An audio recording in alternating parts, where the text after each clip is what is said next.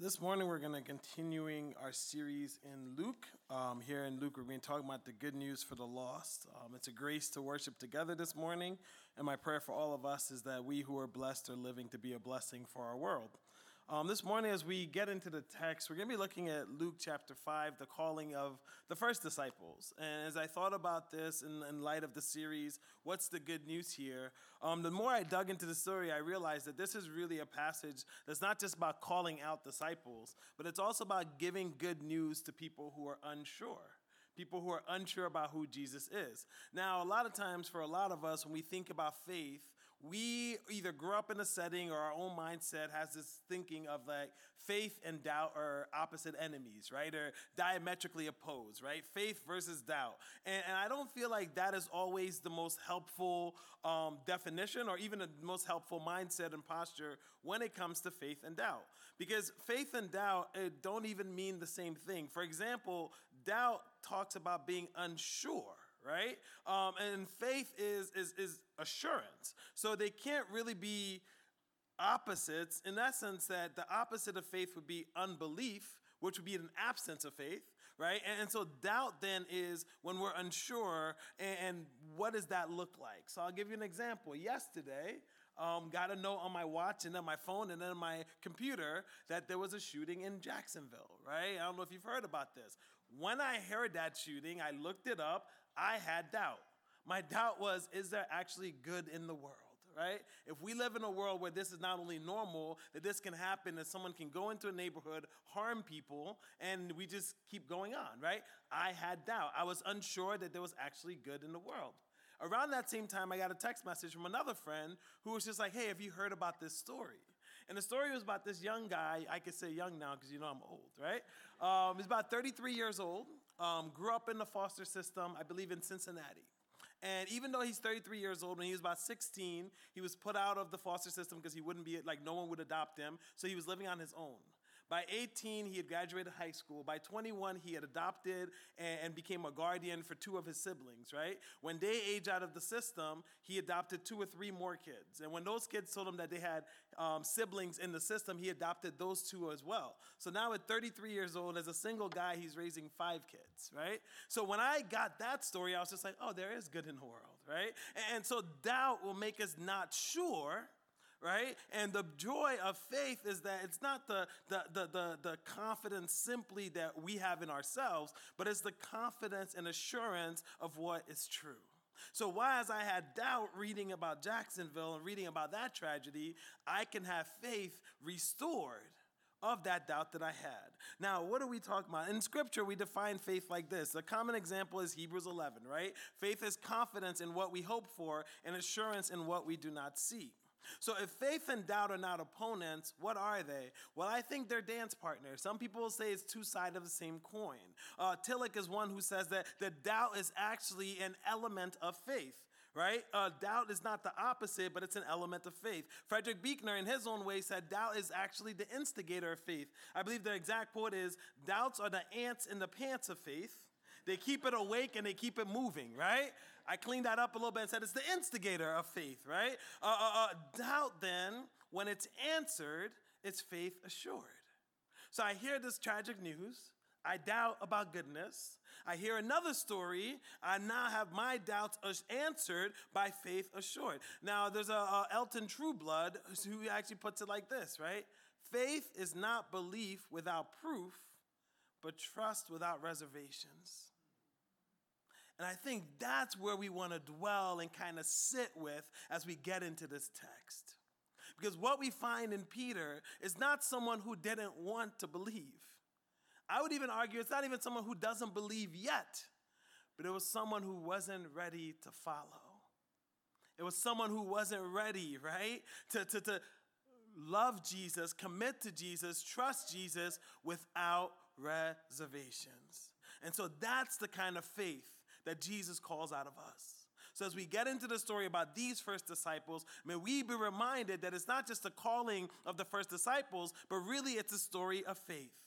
And may we always be reminded that our God is not afraid of our doubt. That when we bring our doubt to him, our faith can be assured Because God's true desire is not just to use that doubt to spur on your faith or to dance with you or to instigate your faith, but I believe our God's true desire is to get you to a place of trust without reservations. Amen? If you have your Bibles, turn with me now to Luke chapter 5. We'll be reading the first 11 verses of Luke 5. I believe we'll also have it up front so you can follow there as well, starting at verse 1. One day, as Jesus was standing by the lake of Gennesaret, or the Sea of Galilee, the people were crowding around him and listening to the word of God. He saw at the water's edge 2 boats, left there by fishermen who were washing their nets. He got into one of the boats, the one belonging to Simon, and asked him to put out a little from the shore. Then he sat down and taught the people from the boat. When he had finished speaking, he said to Simon, "Put out into the deep water and let down the nets for a catch." Simon answered, "Master, we've worked all night and haven't caught anything. But because you say so, I will let down the nets." When they had done so, they caught such a large number of fish that their nets began to break. So they signaled their partners in the other boat to come and help them. And they came and filled both boats, so both boats that they began to sink. When Simon Peter saw this, he fell at Jesus' knees and said, "Go away from me, Lord. I am a sinful man." For he and all his companions were astonished at the catch of fish they had taken, and so were James and John, the sons of Zebedee, Simon's partners. Then Jesus said to Simon, "Don't be afraid.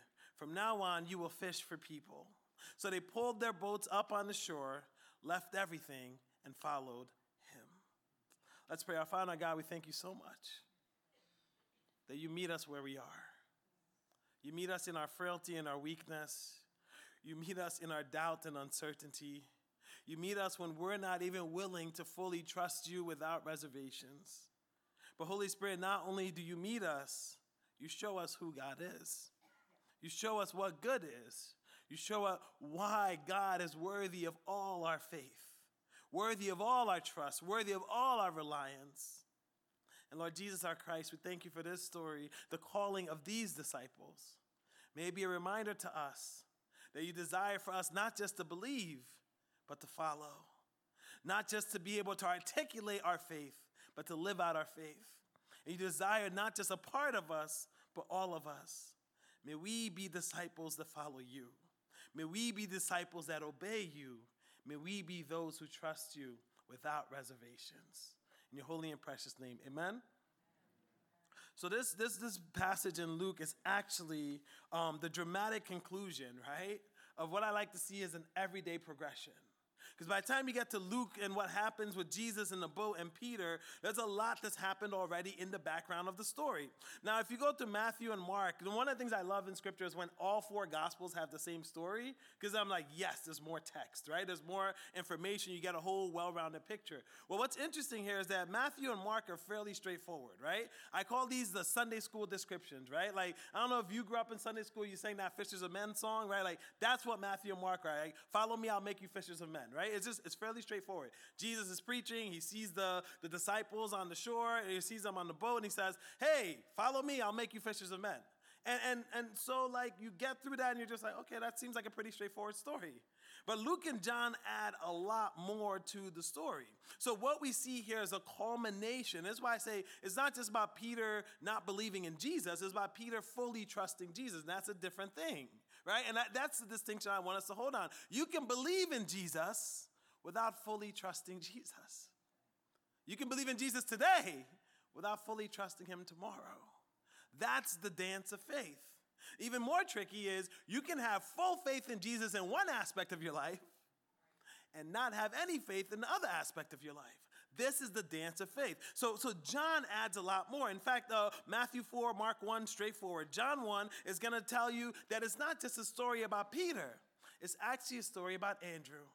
And I love Andrew. I think Andrew is one of the most unsung heroes in the Bible, right? Like, we know about Peter, we know about John, we know about all the other disciples. We don't know much about Andrew except this. The first thing we learn about Andrew is that he's actually a disciple of John the Baptist.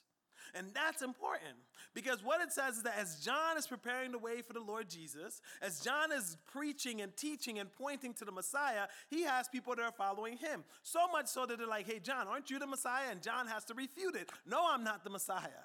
And John, in true John fashion, when he was done eating his crickets, sees Jesus one day and he says, "Behold, The Lamb of God who takes away the sin of the world. And I always picture that as John just being loud, but I also now think it's like lifting the monkey, like the burden off his back, right? It's just like, listen, he's the guy, right? Like, it's him, right? Like, leave me alone, let me get my crickets, right? So John proclaims Jesus as the Lamb of the world, right? And the Lamb of God who takes away the sin of the world. And what's amazing here is Andrew has the childlike faith that I wish we all had always. All John has to say is, look, Jesus is the one. And Andrew says, yes, that's amazing. Jesus, I'm just going to follow you.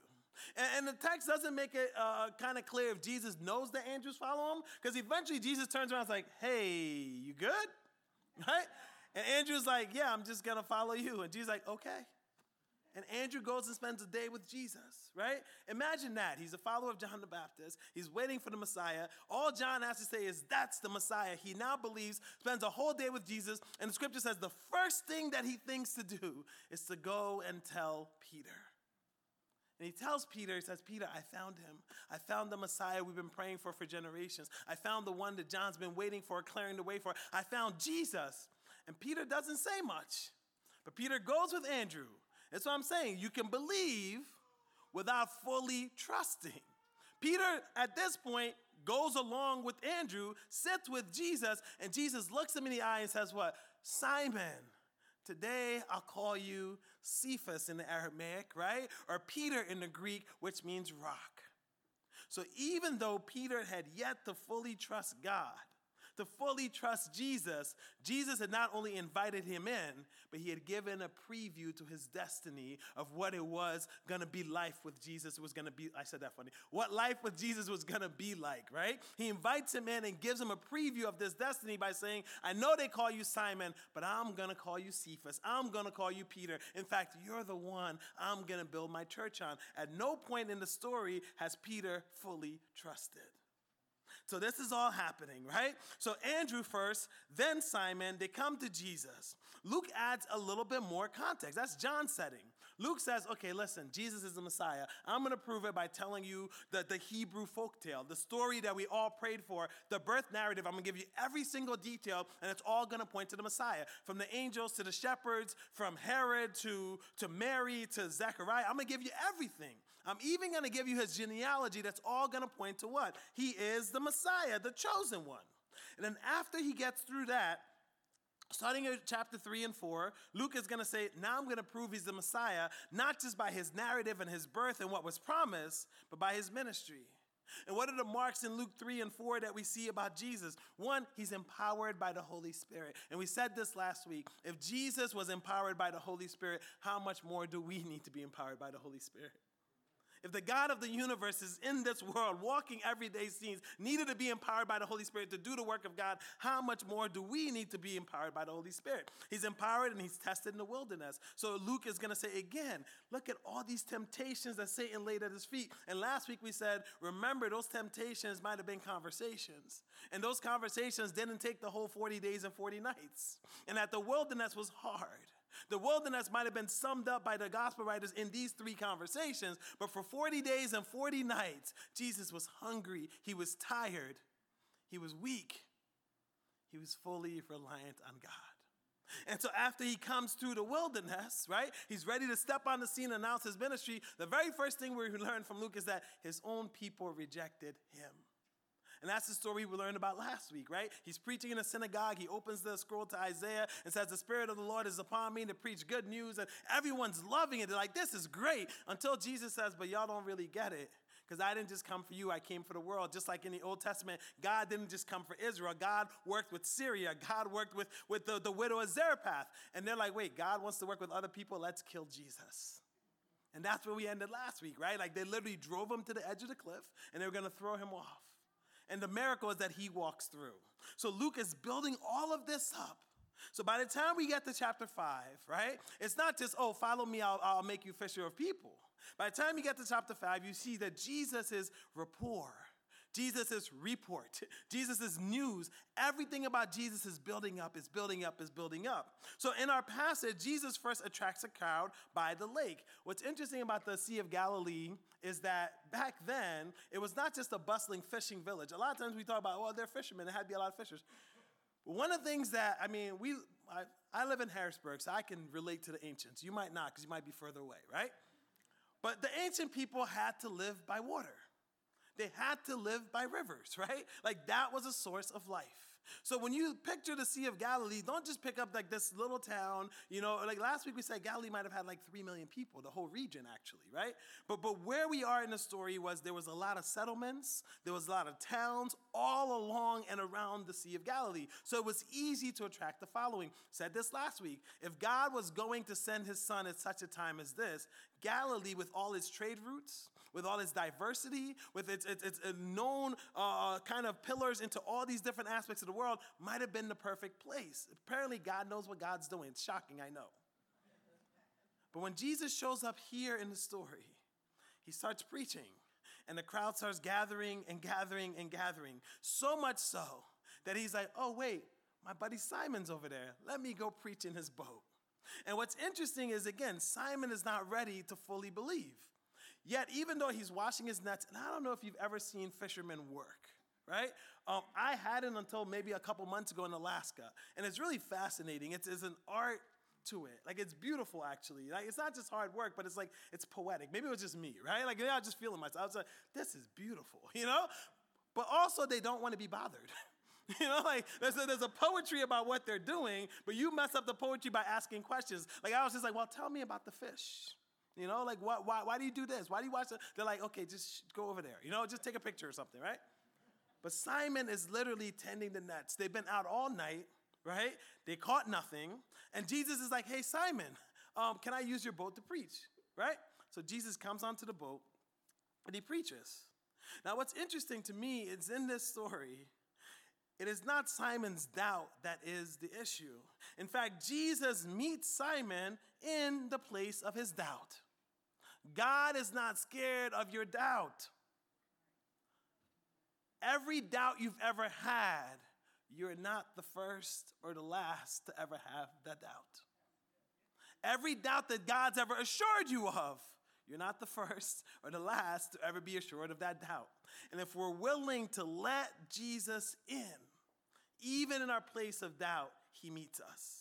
So Jesus gets onto the boat, meets Simon in his place of doubt. What does Simon have in this interaction? Yes, he's doing his nets and kind of like eavesdropping, listening to the sermon.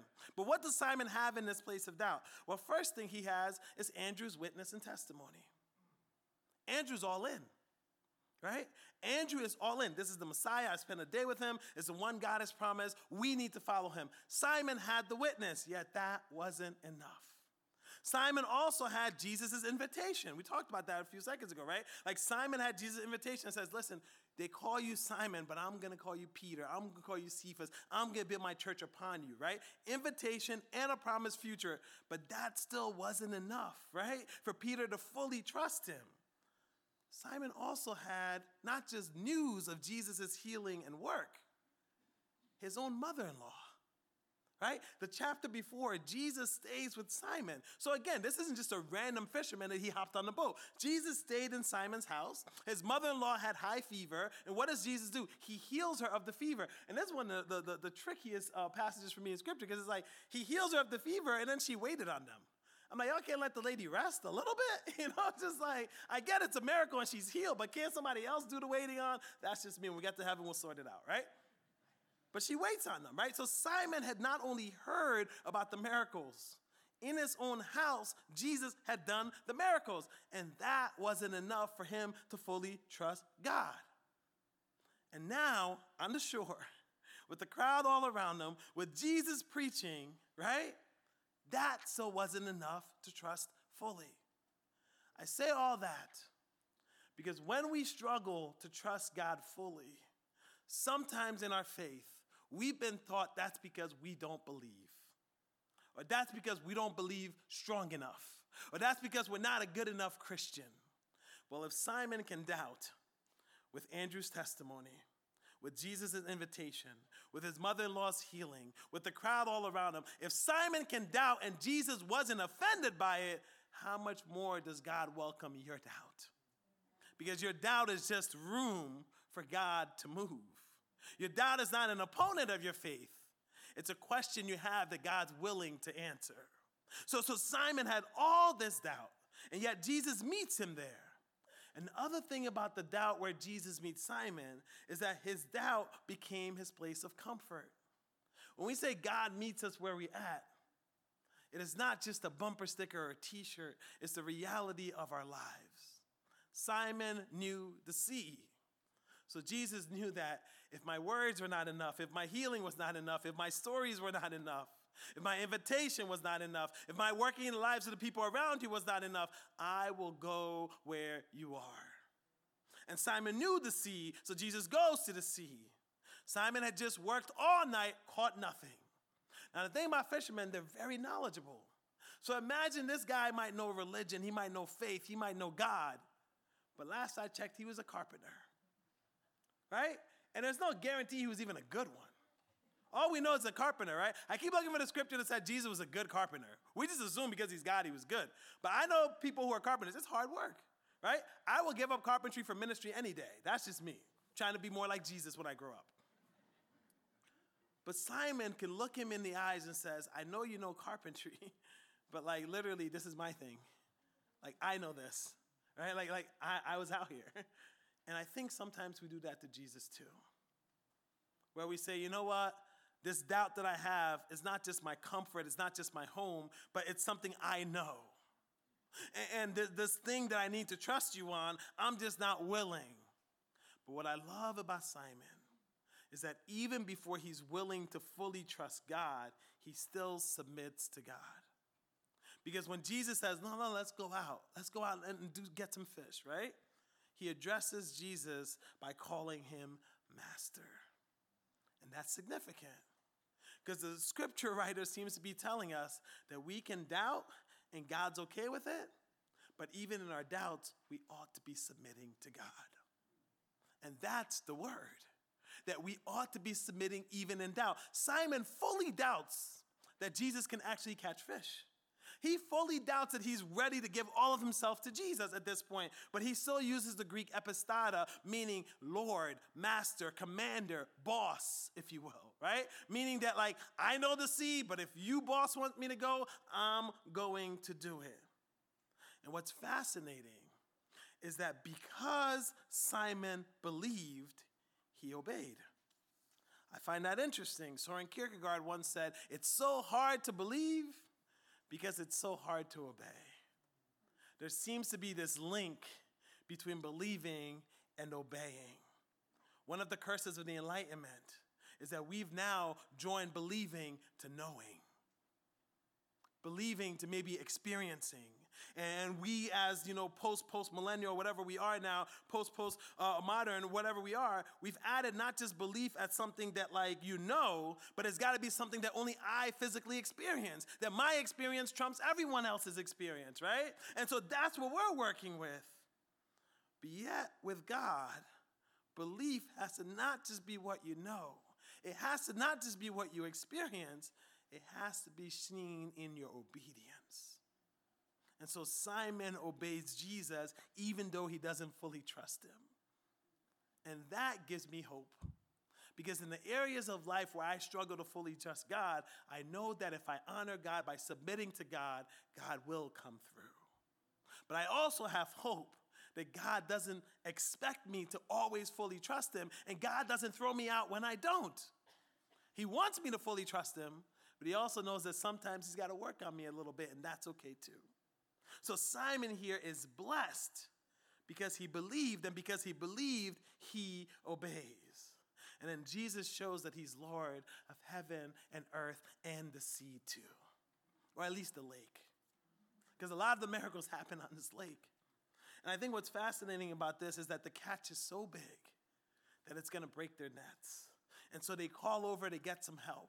And it's not just James and John, but it's all the partners. In fact, it's such a big catch that when they pull into one boat, it has to go into another boat, and it starts to sink. And I find it fascinating. It wasn't his mother-in-law's healing that did it. It wasn't his brother's testimony that did it. It wasn't Jesus' invitation that did it. It wasn't Jesus preaching and all the people believing that did it. It was fish. It was fish.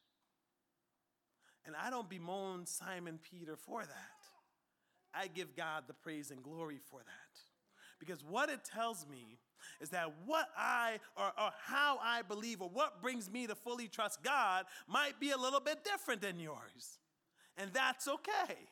Like, you might need something else to kind of stamp your feet and say, yes, I fully believe Jesus. But whatever it is, praise God, he's willing to meet you in that place of comfort. Praise God, he's willing to meet you in that center of doubt. Praise God that he's willing to give you an abundance of fish if that's what you need to fully believe. And I also love that when God shows up, it's a communal thing. That this calling of the disciples, think about how much community is happening in this setting, right? First, you have maybe tens, hundreds of people that are gathered around the boat hearing Jesus speak.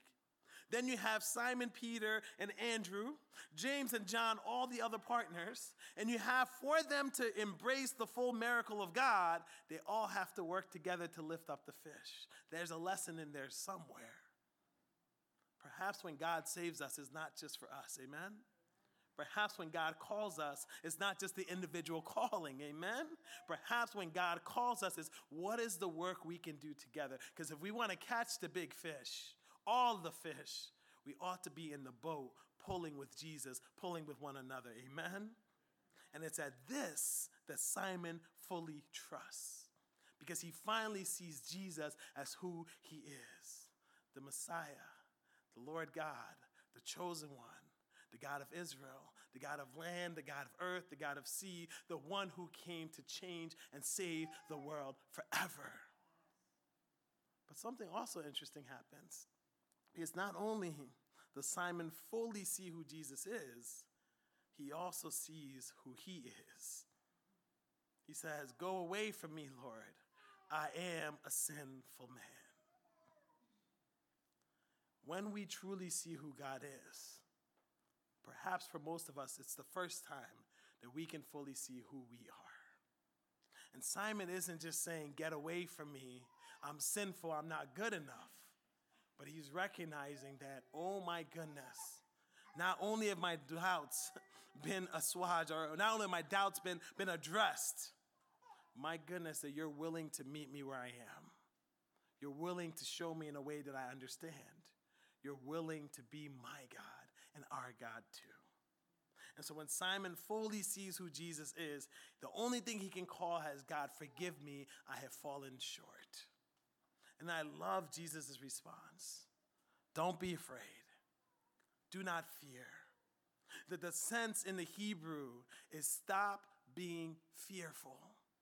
And I like that, because the heart of what Jesus is saying is that, Simon, on this thing that you've been doubting, stop doubting. Stop doubting now. I've come through, haven't I? Stop doubting now. And I love this because when Jesus calls the disciples, there's always like weird stories. Like Nathaniel's one of my favorite ones, right? Like Philip and Nathaniel, when they're called, it's just like, "Hey, Nathaniel, there's goes Nathaniel. There's no deceit in him in all of Israel," right? And Nathaniel's like, "Whoa, that's a great introduction," right? If I walked in a room and Jesus was like, "There's no deceit in that one," I'm like, "Yes, thank you, Jesus. I'm very humble too," right? But what Nathaniel says is like, "Wow, that's amazing." And Jesus is like, "Why is that amazing? I saw you before. I saw you when you're under the tree." He's like, "What? You saw me under a tree?" But the same thing happens here with the fisherman. And he's like, "What? You made all this fish?" And yet Jesus, right, says, "I want you to stop being fearful. Give me your doubts and ask me to answer them, and I will. But when I answer them, it's time for you to get to work. When I answer them, it's time for you to go. When I answer them, it's time for you to follow." One of the most fascinating things in the book of Luke is that Luke ties discipleship to following. He ties believing to obedience. And putting all that together, it means that we cannot say we believe Jesus if we do not obey Jesus. We cannot say we follow Jesus if we do not submit to Jesus. And if we're going to submit and believe and follow Jesus, that's how we become these fishers of people. Ralph Waldo Emerson has this quote where he says, "We are all born believing. A person bears beliefs as a tree bears apples." And what he means by that is simply that everyone believes in something. Even people who say, "I'm agnostic, I'm atheistic," everyone believes in something. There's something they hold dear. So the question for us becomes, what is the thing or who is the one that we hold dear? But I think the grace that comes in this Christian walk is kind of nailed by Hudson Taylor when he says this. God isn't looking for people of great faith, but for individuals ready to follow him. Because here's the thing. If you already have great faith and you're not following God, then who is your faith in? Right? If you have this great faith, but your life is not submission, obedience, and following God, what is your faith in? And so the grace for us is to know that God isn't looking for you to be the perfect Christian, to always have it together, to be perfectly strong in every aspect of your faith. God is not asking you to be perfect, just to trust, just to believe, just to obey. What does that mean to us as people who are willing to say we're followers of Jesus? Because if God's looking for followers and not just believers, that means we ought to be obeying. So my question to you this morning is, where is your place of doubt? What is the boat that you're sitting in this morning that you're just not willing to fully trust God in? First thing I want to say is that if you have that doubt, it's okay. God can handle it. God just wants you to stop trying to handle it on your own. God just wants you to stop trying to think you can figure it out on your own by yourself. Let Jesus in. Let Jesus in. Because he desires to come onto the boat. But more than the boat, he desires to come and live inside of you. We can find Jesus in our doubt. Amen? Because our God is bigger than any doubt we'll ever have. Amen? Madeline L'Engle has this quote, and she says, "The minute we begin to think we know all the answers, we tend to forget all the questions. And we become smug like the Pharisee who listed all his considerable virtues and thank God that he was not like other people. Those who believe they believe in God, but without passion in their heart, without anguish in the mind, without uncertainty, without doubt, and even at times without despair, believe only in the idea of God and not in God himself." What she's saying is that your doubt might prove that you need God. And that's okay. Your doubt might prove that you don't have it all together, and that's okay. Your doubt might move you to trust God more, and that's the ultimate goal of discipleship. Not just to know God, not just to believe God, not just to obey God, but to get to a point where you fully trust God without reservation in every aspect of your life. And so then, with this understanding, you get to the end of the passage and you say, this is why when they got to the shore, it doesn't say they sold the fish for profit. It doesn't say they passed out the fish. It doesn't even say they filleted the fish. What does it say? It says they pulled their boats up on the shore. They left everything and followed him. If there's something holding you back from fully trusting God this morning, I want to invite you to give that to God. And know that when God comes through, the response for you then is to give it all up and fully follow God. Amen? This morning we're going to be taking in communion together. Hopefully as you came in, you're able to receive the elements. If you did not, just raise your hand. Steve is in the back. We can be able to pass it to you. So just raise your hand. He'll come around. Again, for us, communion is something that we called to do and we celebrate in. We don't ask that you're a member of the Harrisburg Brethren in Christ Church, but we do ask that you belong to the Church of Jesus. As Pastor Carmen comes up, I'd like to also invite the worship team as well. Just keep your hands up as we get ready.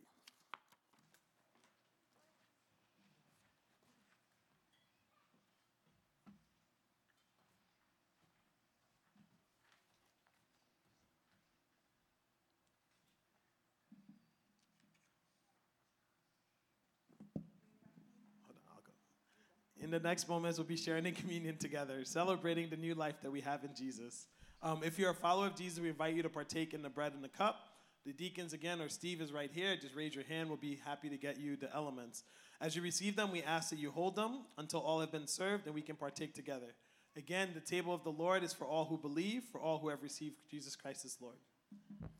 We now invite you to come to this table, not because we must, but because we may. We come to testify not that we are perfect, but that we sincerely love our Lord Jesus Christ and desire to be his true disciples. We come not because we are strong, but because we are weak. Not because we have any claim on heaven's rewards, but because in our frailty we stand in constant need of heaven's mercy and help. We come not only to remember his death, but also his resurrection and promise to return. Now that the supper of the Lord is spread before us, let us lift up our minds and hearts above all selfish fears and cares. Let this bread and this cup be to us the witness of the grace of our Lord Jesus Christ, the love of God, and the fellowship of the Holy Spirit. Please join us now in the responsive readings. This one is taken from Philippians chapter 3. It is up front. You can follow along.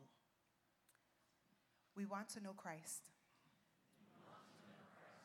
We want to know the fellowship of his suffering. We want to know the power of his resurrection.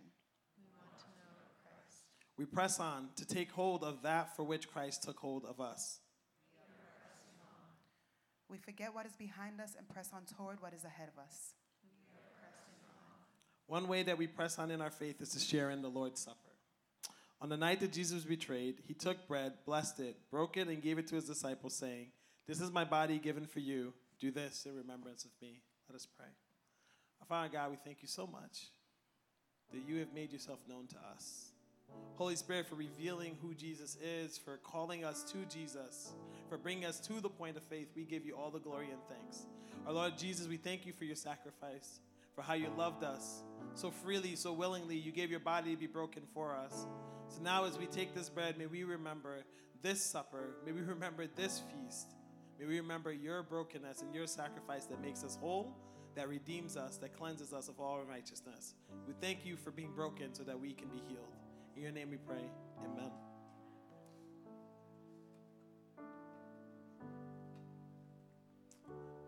And now our final reading. My sisters and brothers, this bread which we break, is it not the communion of the body of Christ?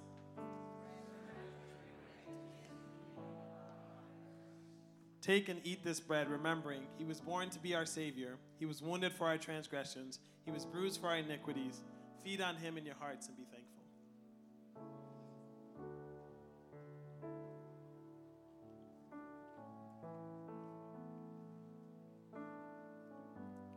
In the same way, after the supper, he took the cup, which in the Jewish Passover feast is called the cup of blessing. And he told his disciples, "This cup is the new covenant in my blood, which is poured out for you. Do this whenever you drink it in remembrance of me." Father, we thank you, God. We thank you that forgiveness can be found in you. We thank you, God, that you have taken our sins as far as the east is from the west, into a sea for forgetfulness, Lord, so that you only, God, can see the righteousness you have placed in us. We thank you, God, that we can stand before you, God, whole and healed, because it is you that has made it possible. We thank you, Father, for the healing that's found in you, the joy and the comfort, the peace, all that you have to offer. We thank you that all that is found in the blood that was shed for us. And while we may not know the cost, we want to say with a grateful heart, thank you. Thank you. My brothers and sisters, this cup of blessing which we bless, in the same way, where am I? In the same way, after the supper. No, I read that. Yeah, thank you. My brothers and sisters, this cup of blessing which we bless, is it not the communion of the blood of Christ? This cup of blessing which we bless is the communion of the blood of Christ. Take this cup remembering that he said, "This is my blood of the covenant, which is poured out for many for the forgiveness of sins." Drink of it together and be thankful. Thank you, Lord.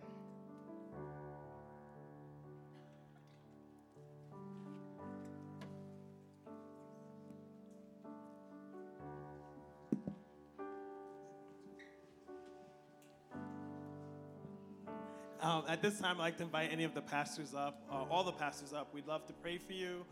either in response to something in the service or anything you've got going on. We'd love to pray for that. If there's something that, maybe you're holding on to in doubt that you need to step out in faith, we'd love to pray for that as well. So please come up and let's pray.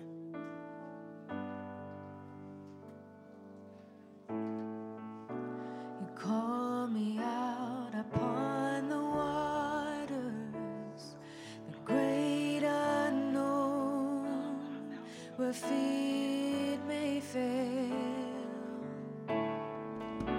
And there I find you in the mystery, and oceans deep, my faith will stand.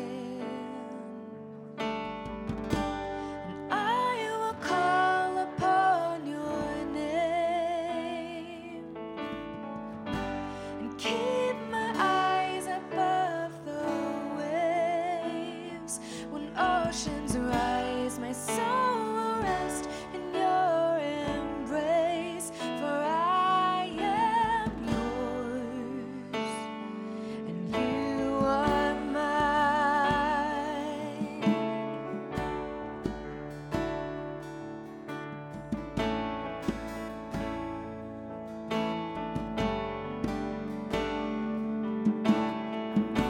Your grace abounds in waters, your sovereign hand will be my guide. Where feet may fail and fear surrounds me, you never fail, and you won't start now. I will call upon your name and keep my eyes above the waves. When oceans rise, my soul will rest in your embrace, for I am yours, and you are mine.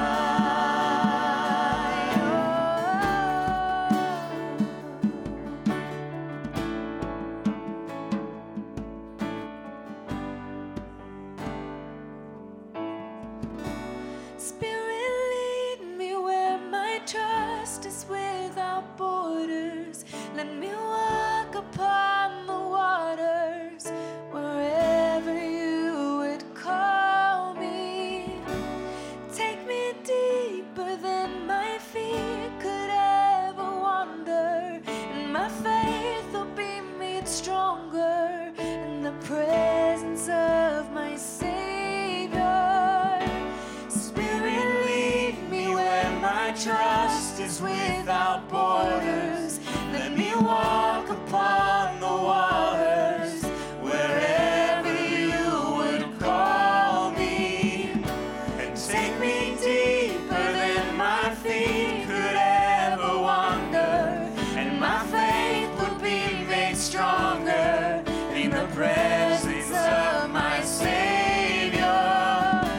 Spirit, lead me where my trust is without borders. Let me walk upon the waters wherever you would call me, and take me deeper than my feet could ever wander, and my faith will be made stronger in the presence of my Savior.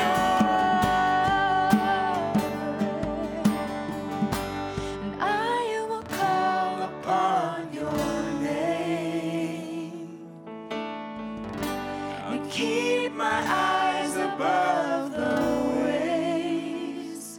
When oceans rise, my soul will rest in your embrace, for I am yours, and you are mine.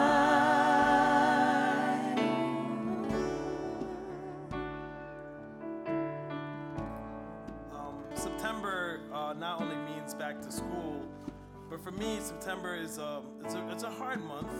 It's a month of anniversaries I don't like to celebrate.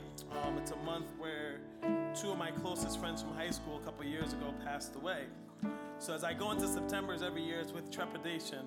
As I think about this doubt and this faith and how it wrestles in, one of the things that kind of carried me through that season, and will probably carry me the next month, is a song by Jonathan McReynolds that's called Lover of My Soul. So as I think about us and how to wrap up this service, before we pray for our benediction, I just want to share these lyrics with you because I think we're all in some kind of boat that we need to invite Jesus in.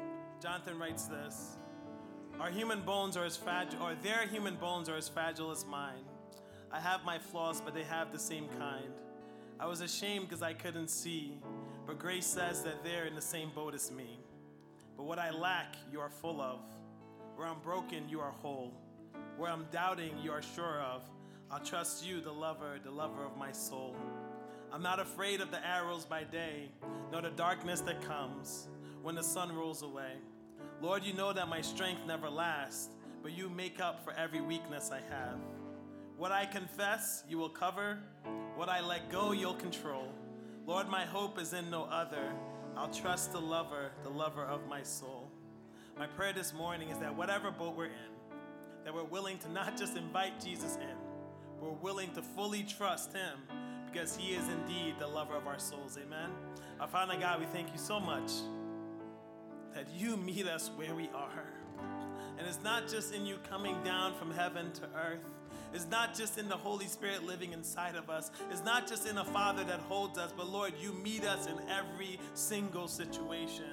So whatever boat of doubt we're sitting in, whatever storm or darkness is all around us, whatever brokenness we feel, whatever emptiness we hold on to, wherever we feel like we fall short, we thank you that we can give it all to you. Lord, help us to rely on you even more. Lord, we thank you that in all of our lives we can look up and think about instances where you've come through, instances where you've been true, instances where you've been good. But Lord, we pray this week that we just get one more reminder that you love us, that you hold us, that you keep us. God, help us to fully trust you without reservations. Help us to give it all to you in full submission, in full obedience. Help us to not just desire to know you, but to know you more. To not just believe in you, but to obey you fully. To not just say we follow you, but to live lives of service and obedience to you. Thank you for loving us, Lord. In your name we pray. Amen. God bless you. Have a good week.